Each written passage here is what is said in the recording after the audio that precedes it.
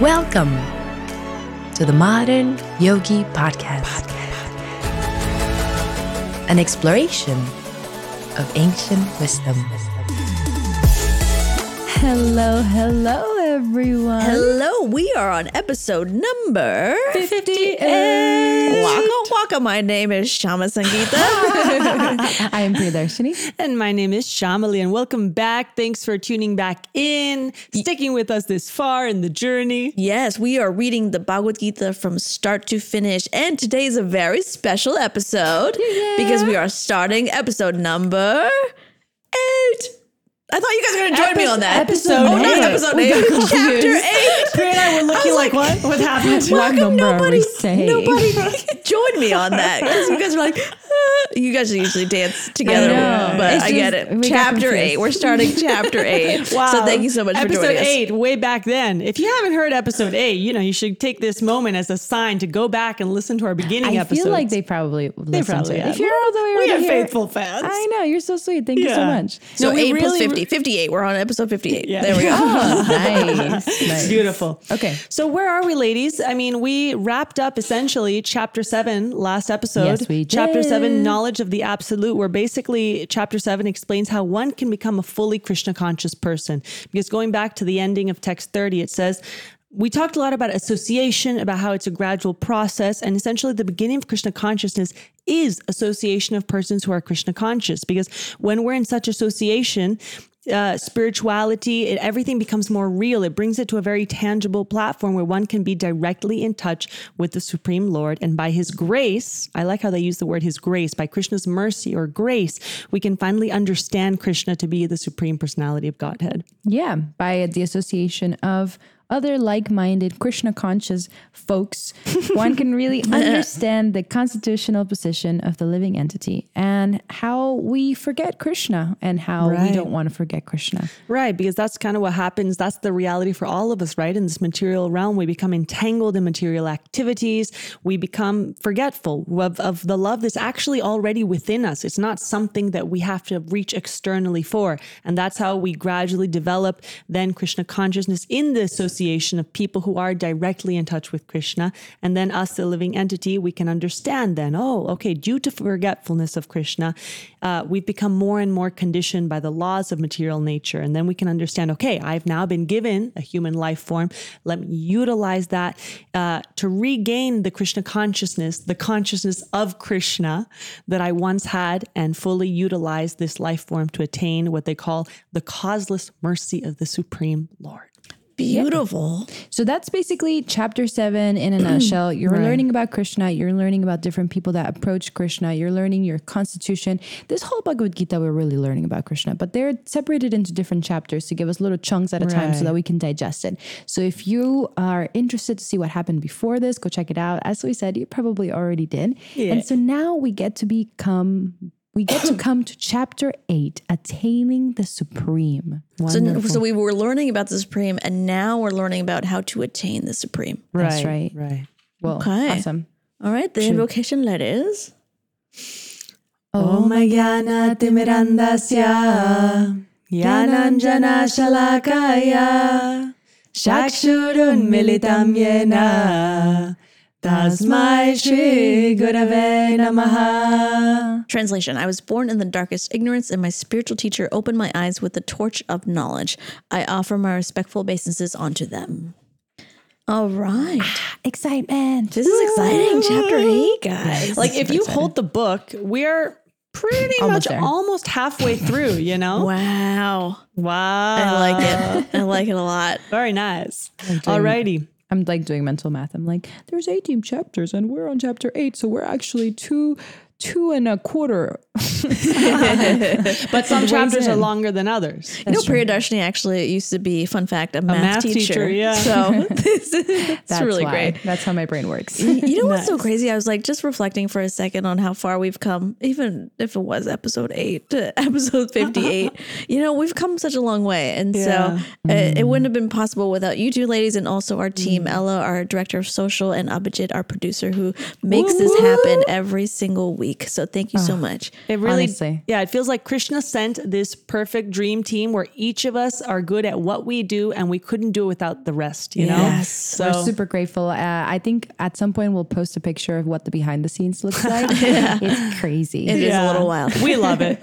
We love it. It's so funny because when we were doing the sound check, there was all these voices going on, like our previous recording for sound check, our current voices. It was like 20 voices and it was chaotic. And I was like, in my element. It feels like I'm back in the classroom because I'm also a teacher. So anyone who's a teacher out there knows what having like hundreds of children shouting at your face all at once feels like.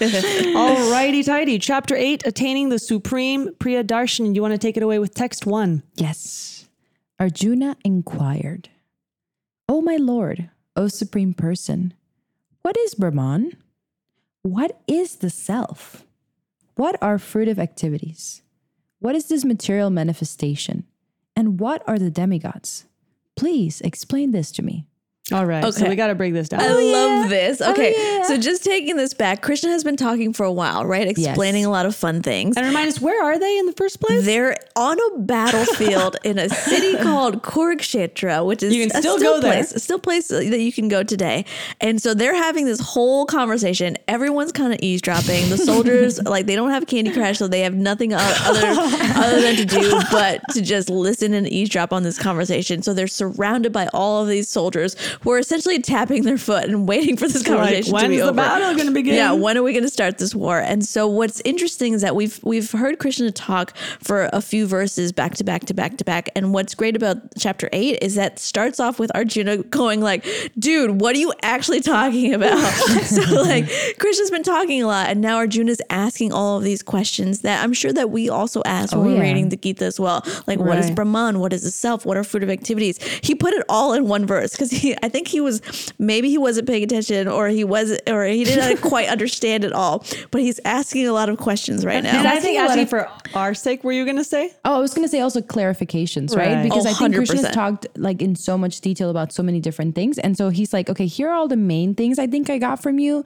Like, I'm going to say it back to you. Can you Right. just tell, like, just, He is practicing active listening, which is a very Yes. good quality of communication. yeah. Arjuna is practicing active listening. And if you feel that you and your spouse are having troubles, practice active listening. No, because that's the problem solving in most relationships. Yes. Truly. You're like, Yes. I'm mad at you. I hear that you are mad at me. Is that correct? It is solved. We are good now. That's Thank you genius.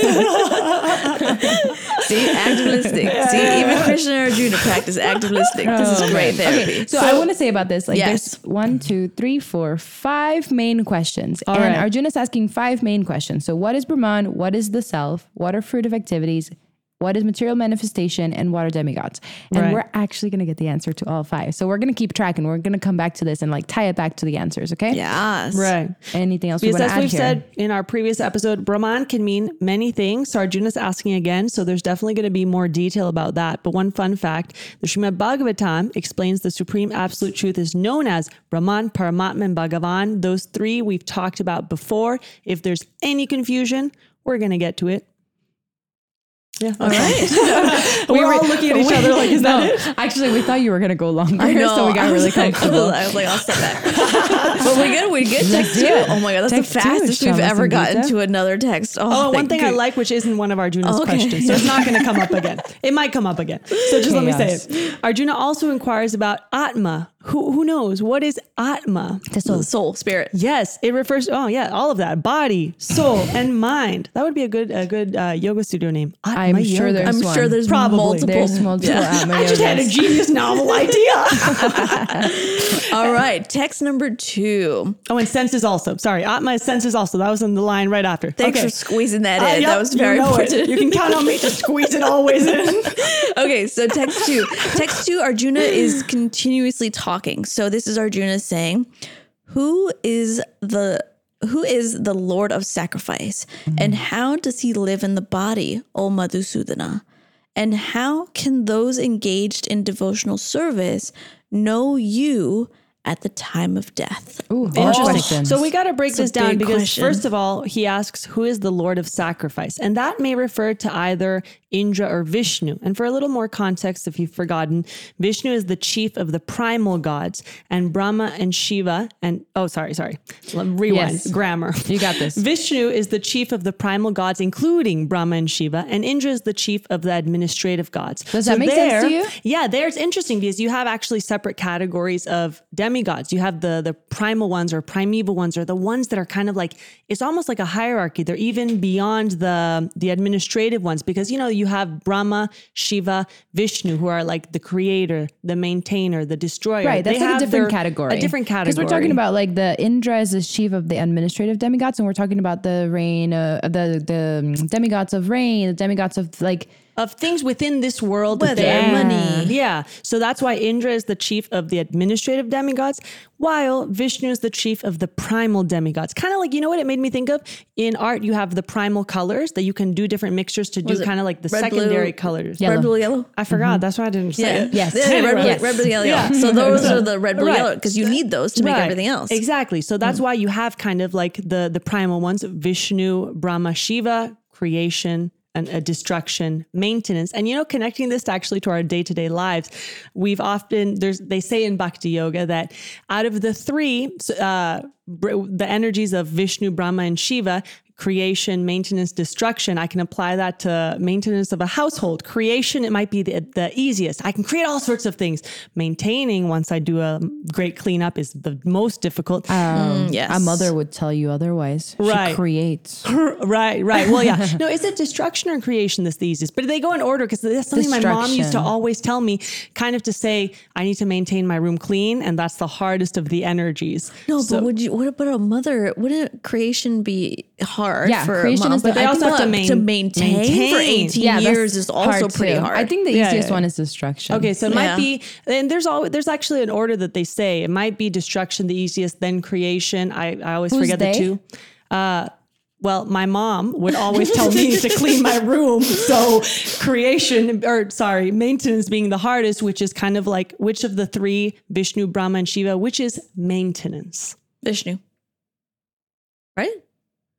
We all No. went Brahma creates, Right, Shiva yeah, yeah, destroys, right. Vishnu maintains. Yeah, because Vishnu is the mode of goodness. So they say cleanliness is godliness. So connecting it to the cleaning metaphor, Vishnu is the mode of goodness. So maintaining your room clean is the mode of goodness. Really, it all ties to the... I've lost you so I hard. know. on this I analogy. think. I mean, it Have was you really guys good. not heard of this? No. No. I think your mom made it up, but it's really lovely. Wait, your mom made it up. But it's really Have you heard of lovely. this when like you tell someone to cleanliness is not godliness? that. So No, Yes, we've heard we've that. heard that. Cleanliness What have is you not close to heard? godliness. The other thing you were trying to explain about cleaning your room. Yeah, because whenever you have to maintain something, whether it's your room or a business or anything, No, maintaining is the most difficult. So they say like that mode of goodness is the most difficult to achieve. So clean your room, because that is like maintaining that. Let's go with it. I'm just saying, it sounds great. It went a little far from the From the verse.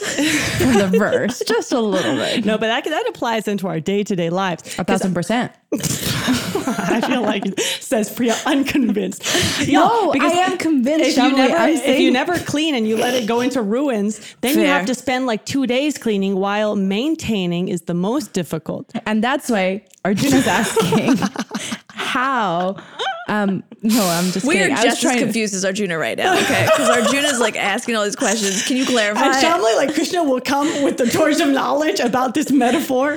I'm kidding. Let's move on. All right. So, Okay, as so we he's said, asking- Vishnu, chief of primal gods, Indra, chief of administrative gods. So connecting it to the text, he's saying, okay, who is the Lord of sacrifice? Because both Indra and Vishnu are worshipped for yagyas. So he's kind of wanting to know, who is the king of sacrifice? He's asking for clarification. Yeah. Okay. And separately, how does the Lord reside within the body of the living entity? That's kind the of time two of death. questions. And I think the biggest question for everyone who is on a spiritual journey, and I know that this is something that I ask myself all the time because I do think about this. I think Arjuna's last question here is so important. He says, and how can those engaged in devotional service know you, Krishna, at the time of death? Right. Oh, what a big question. Yeah. That's a huge question. And it's every name Arjuna addresses Krishna as is also significant, because here he's addressing, just quick side note, and then the topic of death is like the biggest one of the text. Arjuna basically here addresses the Lord as Madhusudana because Krishna once killed a demon named Madhu. So since Krishna is so expert at killing or eradicating kind of demons of these negative energies, here it says Arjuna addresses him as Madhusudana so that Krishna may kill the demonic doubts that arise in Arjuna's mind. Ooh, So full there's circle like a there. beautiful backstory to everything. Yeah, it says here that Arjuna is very anxious Yeah. to know of those who are constantly engaged in Krishna consciousness, like what should be their position at the final moment, right? Exactly. So he's asking these questions for us, actually. For us, yeah. Right, because we talked about in the previous episode, go listen to it if you haven't, that death is basically the biggest test. And we spend, they say, like a lifetime in preparation. We spend preparing for that moment, because as we kind of touched upon this the last episode, but at the time of death, basically all our bodily functions are going to be disturbed. Our mind's not in the proper condition. So we may find it hard to meditate now when we're in perfectly good health, but what to speak of when everything is shutting down in our body? Then what's going to kick in is what you've done every single day cumulatively of your life. Yeah, whatever you've practiced in your life, that's what you're going to remember at the time of death. If you remember God sporadically throughout your life, it's going to be very, very difficult to remember him at the time of death when your mind's not working, you're in lots of pain. Yeah, exactly. So, you know, this made me think of back when we used to train for ice skating at that high level, the coaches would always say, if you haven't done something every single day leading up to the competition, don't change things up in the competition, because ultimately what's going to kick in is what you've practiced. So if you've never tried to develop love of Krishna, it's going to be really hard when at the time of death, you're in so much pain, and then trying to face death fearlessly and not being scared, full of doubts, praying to Madhusudana at that time might be difficult. Isn't that also like muscle memory too? Like 100%. they told you not to try anything new because it's not ingrained in your muscles, right? So you're just going to be like doing it you're going to try a triple axel for the first time, like whimsically, you know what I mean? Look at you with the terminology. I know. I'm trying to impress Shamli right now. But you know, like you can't just like do something that you haven't trained your muscles to do. Totally. Yeah. That's why, I mean, I think it's nice when you feel you go through difficult moments in life and this kicks in a very silly way. The other day there was an earthquake and my roommate, it was in the middle of the night. It was not a huge one, but we felt everything shake a little bit and we both sat up and I didn't remember, but the next morning she told me, yeah, you sat up and said Krishna. And I was like, I did? Yes. Oh, that's good. It's working. The test is working. That is very good. Yeah. If there's anything else you guys want to add, there's one part that's, I don't know, we can summarize or read it. They're just some beautiful prayers that they say there was this a great devotee called Maharaj Kulaksetra, who had this prayer that kind of encapsulate this concept of how difficult it is at the time of death.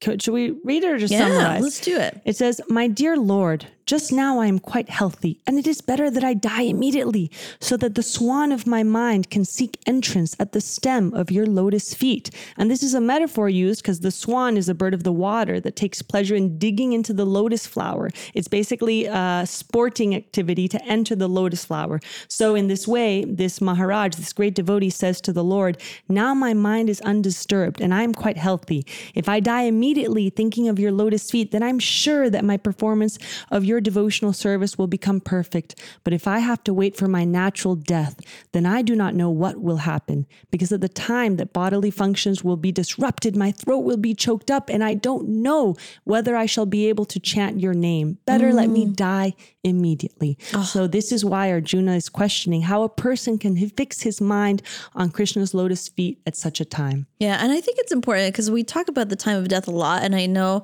that this is a concept that we've just started talking about and we're honing in on this, and I think it's so important.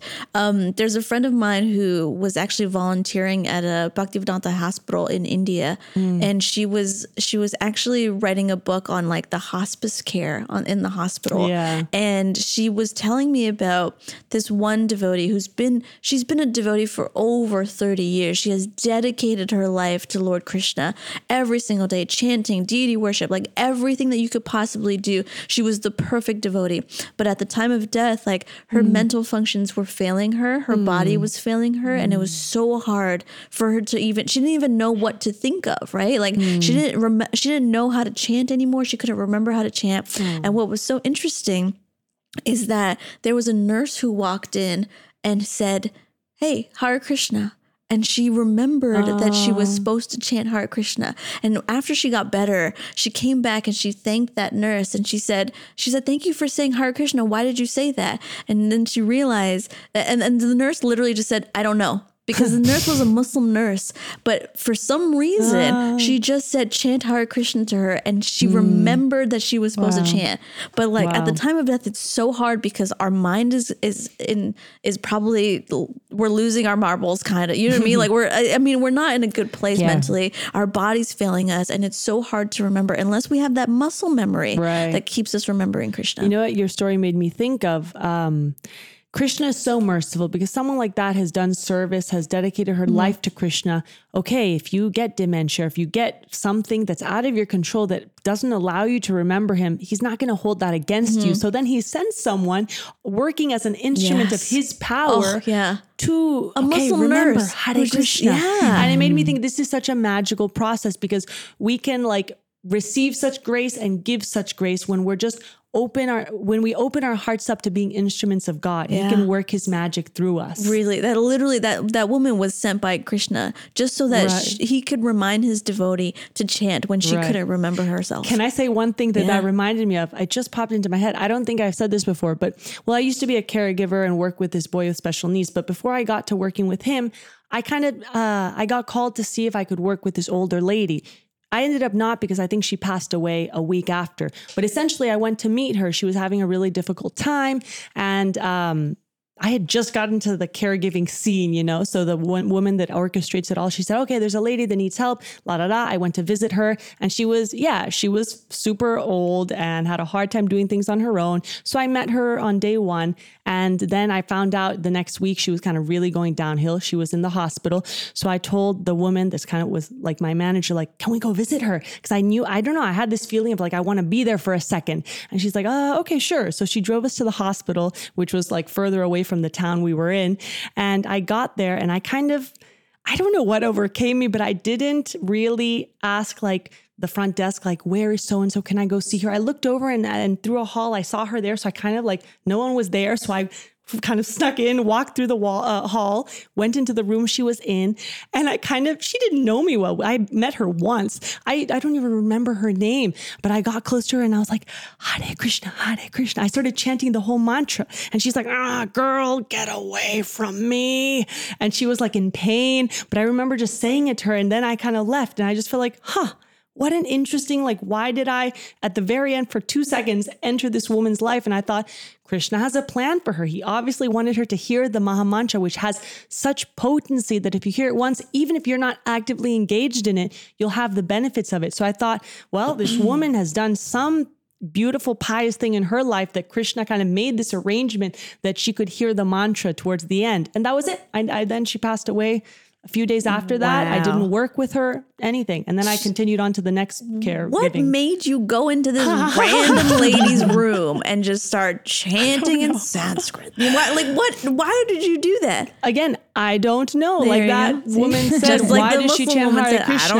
I don't know. I think also when you're part of this path, you know the potency of the mantra. It makes you want to like, let everyone hear it, you know? So that's why when you have that, consciousness, you want to spread it as much as you can. So I also thought, well, I don't know, I'm feeling pulled to want to go visit her. Let's see what happens. And it just kind of worked out. I'm surprised no one called security on Channel. Oh no, then we left real fast. I hopped back in the car and we were out of there.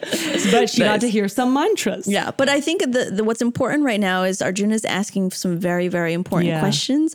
It's like, who is the Lord of Sacrifice? Like, and how do you remember you, Krishna, at the time of death? And that is a big question. And on the thought of muscle memory, there's a story of Ajamil. Who named his child a name of Krishna. Narayan. And because of his attachment to his child, Narayan, he just called for his kid at the time of death. And Narayan.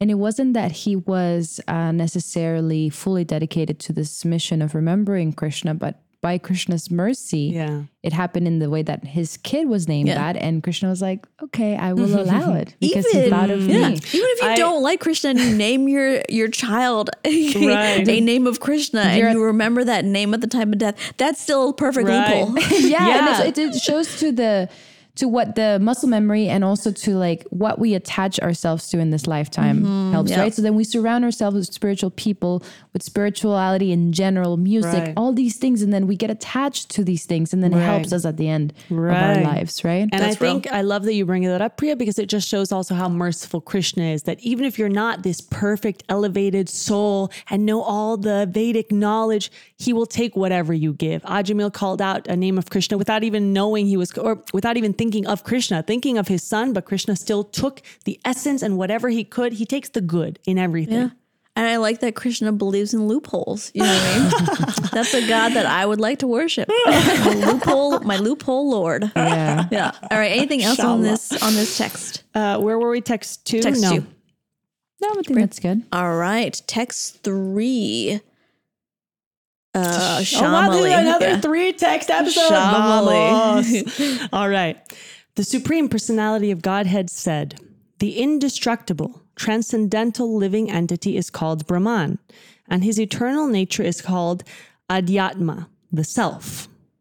Action pertaining to the development of the material bodies of the living entities is called karma, or fruitive activities. So I feel like he's breaking down a lot of stuff we've heard before in the past here. He's answering the questions, actually. Yeah. Right. He's saying, so Arjuna's first question was, what is Brahman? And Krishna's saying, Brahman is the indestructible, transcendental living entity. So the jiva. So the soul. The soul. The soul is Brahman. So whatever's part of that indestructible and eternally existing energy, and it says its constitution is not changed at any time. So whatever's in the material realm has a beginning, a middle, and an end. But the Brahman energy is indestructible. And go ahead. No. That's in the purport. They add a little more context. They say, but beyond Brahman, there is Para Brahman.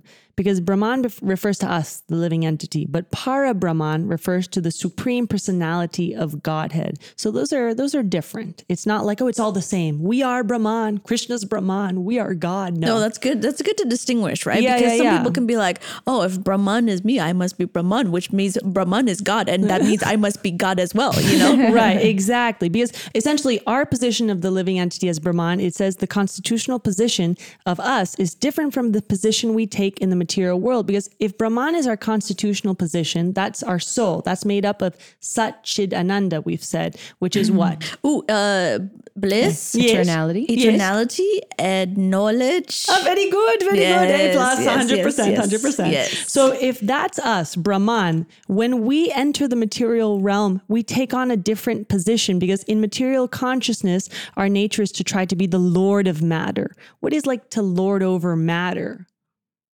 To try to control everything? Yeah, right? It's like trying to be the controller. Exactly. But when we're in our spiritual consciousness or Krishna consciousness, our position is to serve the Supreme. So I just like that distinction between Brahman and Para Brahman. Yeah. So what you read right now, it's in addition to what Krishna's answering. So the second question that Krishna answered. So the first question he answered was, what is Brahman? Right. And he said, it's you. It's the soul. It's the spirit soul. It's eternal.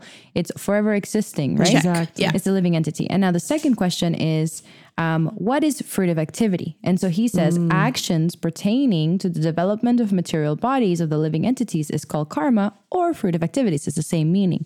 And what that means is... Wait, say it one more time slowly. Rewind. Yeah, say that again slowly. Okay. Yeah. Yes. So the second question that Krishna's answering for Arjuna is, what are fruitive activities? And he's saying action pertaining to the development of the material bodies of the living entities is called karma, or fruitive activities. Now, what that means, right, is like all the actions that we perform and anything that continues to build this material existence, right?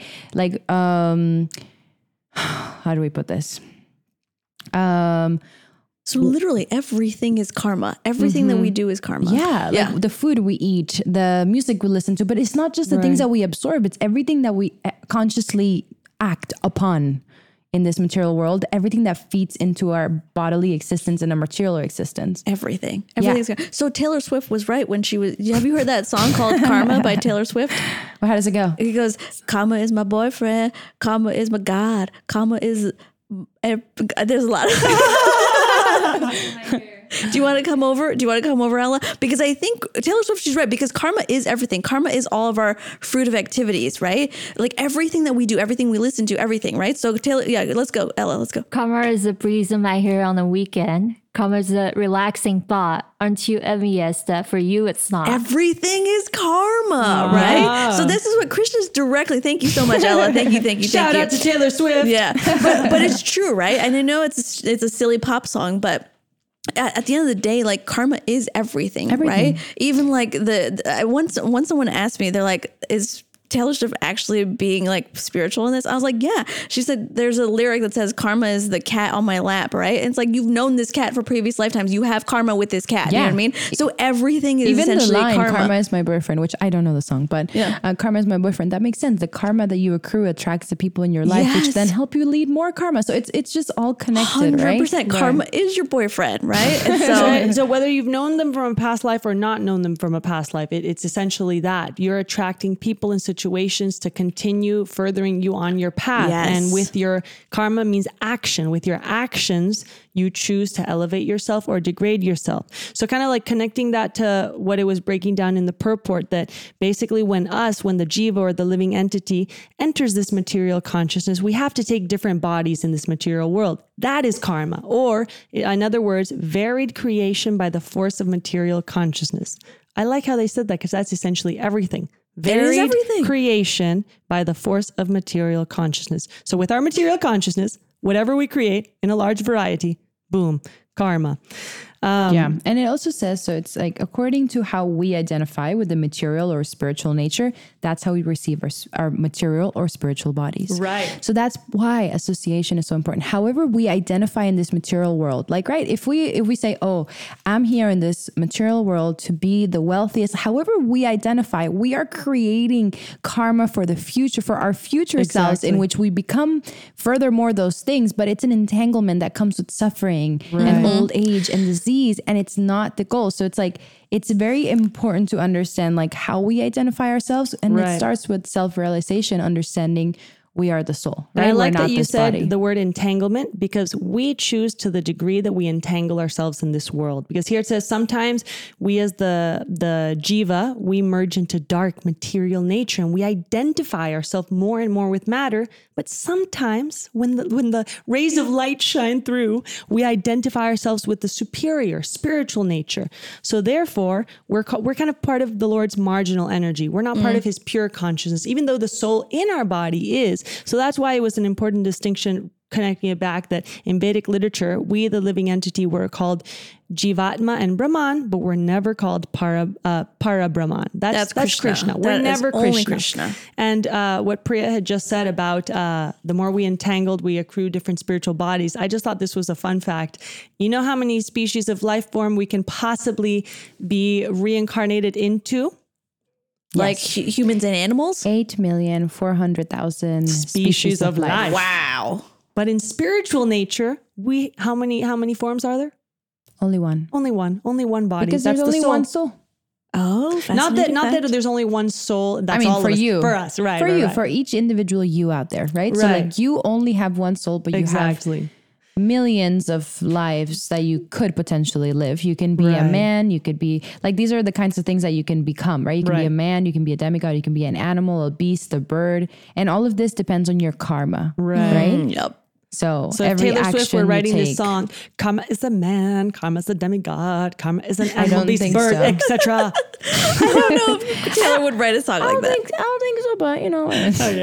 But all of those are connected to karma, because your whatever you choose to do in this life determines your next life. So if we want to attain material heavenly planets and enjoy their facilities, okay, we might do yagyas and live a very pious life, but that's not going to take us to Krishna's abode, because to get to Krishna's abode, we have to develop love, devotion, service, because, you know, even when we enter these heavenly planets, when our good merit or our good karma is exhausted, we then come boop, right back again to earth in the form of a man. I'm sorry, what sound do we make when we reincarnate back into earth?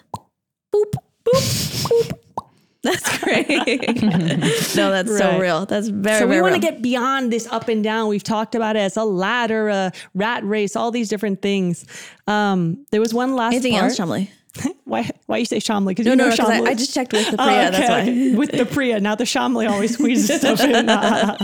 So at the very end, it just says, the Lord also speaks of the living entity as an eternal fragment of myself. So we are a fragment of God. So being a fragment of God, not fully, we're not God ourselves, we may also fall back down into the material world. But the Supreme never falls down. So that's an important distinguishing factor of Brahman, or the living entity, distinguished from Para Brahman. I just wanted to re-emphasize that. Sweet. All right. Text number 4. Whoa, a 4-text episode? Oh, I'm so excited. I'm so waka. All right. Text number 4. Priyadarshini. Oh, best of the embodied beings. This is still Arjuna. Let me just check. Yeah. Or this is Krishna. This is Krishna still answering. Krishna. Yeah. Okay. Oh, best of the embodied beings. The physical nature, which is constantly changing, is called Adibhuta, the material manifestation. The universal form of the Lord, which includes all the demigods, like those of the sun and moon, is called Adidvaiva. And I, the Supreme Lord, represented as a supersoul in the heart of every embodied being, am called Adiyagna, or the Lord of Sacrifice. Oh, he's answering the other question. Yeah, who is the answering Lord of all of them. Sacrifice? Can I read it one more time? Yes, Yeah. absolutely. It's a little long. Please, for the love of break God. it down. Yes. Okay.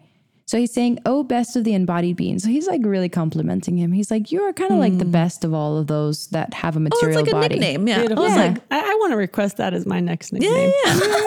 Best we'll of think the about it. embodied beings. Yeah. We'll deliberate on that, Shamli. It'll take us a little while. I'll be waiting.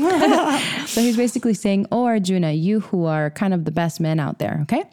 The physical nature, which is constantly changing, is called Adibhuta. Adibhuta. The universal form of the Lord, which includes all the demigods, like the sun and the moon demigods, is called Adidaiva. So the universal form of the Lord, including the demigods. So it's just kind of like Krishna. Everything that Krishna embodies includes all of the demigods. Like if you see, Thank you for saying it that way. That helped me visualize it. Yeah. we're going to get to a part, not yet, where Krishna really unleashes his universal form, and it shows emanating from him the sun, the moon, all of the demigods lining up. Like it's quite whoa. And you think, wow, all of this just came from this little beautiful being, Krishna, who was on this chariot a second ago. Like he doesn't reveal all the time to just anyone this form. Yeah. And it also shows you that the demigods are not separate from Krishna. They are inside Krishna. Krishna is all of them, right? Right. They get all of their powers from the Lord. And so Krishna's universal form encompasses all of the demigods, the sun, the moon, everything. I love It's that. just, yeah, like, who was it, Priya, that had told you, what is the essence of Bhagavad Gita? Remember Krishna and never forget him, because Krishna's everything. yes. The demigods come from him. There is that hierarchy where Krishna is everything. Like we often say, Gita is life. Gita is Krishna life. is life. Yes. So Krishna basically says, physical nature has a name. The universal form has a name that it includes the demigods. And he says, and I, the Supreme Lord, represented as a super soul in the heart of every body, is called Adi Yagya, which is the Lord of Sacrifice. So Nailed he's saying, those Sanskrit. so he's Yes. thank you. He's saying that Krishna in our heart has a different name. Usually we call him Paramatma, but in this case, there's another name, and that name in Sanskrit, in English, it means the Lord of Sacrifice. Because, Right. if you remember back, one of Arjuna's questions was, Right. Who is the Lord of who Sacrifice? is the Lord of Sacrifice? I love, isn't this kind of cool that you can ask God all of these questions and he will literally answer every single one, So one by one by when one. you tune So in nice. to the Modern Yogi podcast, we do the legwork for you. We're cross-referencing multiple texts. We're connecting the dots. We're making it make sense. Make it Yes. make sense. Yes, with all we humility. With all humility. With all humility. With all humility. So yeah, he's answering all of these questions, right? Right. And Can I just go to the second point? Totally. It's like when we see the sun and the moon outside, we can think of Krishna because Krishna is literally saying, I am the sun and the moon. Right. I like that point. And so it's interesting whenever we think of physical nature, the material world is constantly changing. I mean, we see it with our material bodies that pass through, they say, the 6 stages.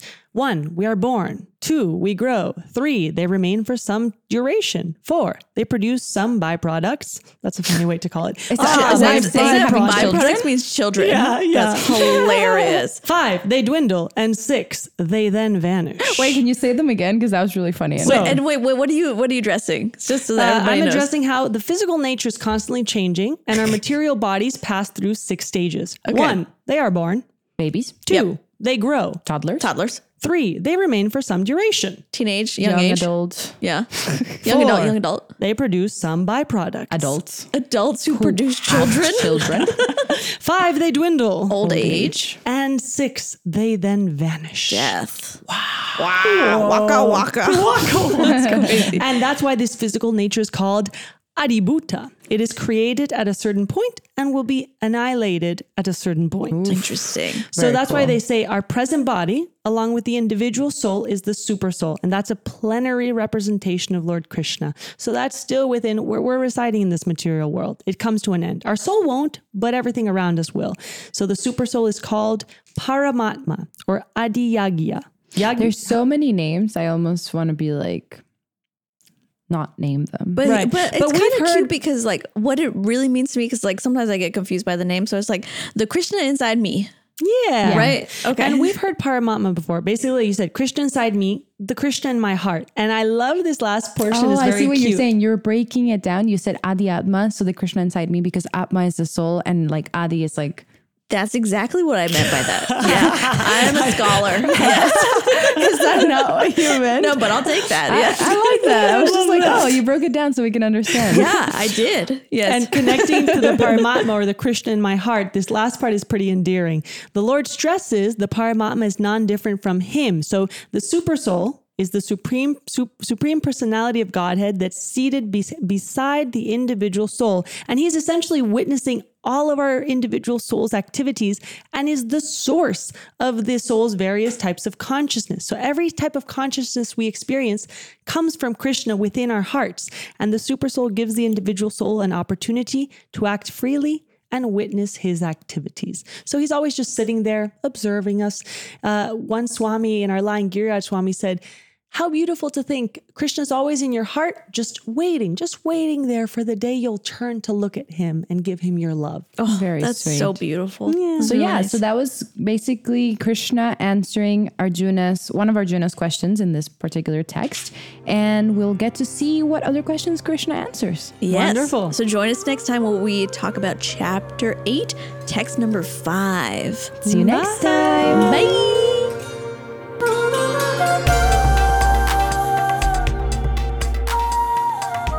Hello, beautiful souls. If you like what you're hearing, please follow us on Instagram at Modern Yogi Podcast. And if you love what you're hearing, please make sure to share a link to our podcast at Modern Yogi Podcast with all your friends, families, and long-lost cousins. And if you have any questions at all, send us a DM on Instagram at Modern Yogi Podcast, and we'll be sure to get back to you. Thank you for listening to The Modern Yogi.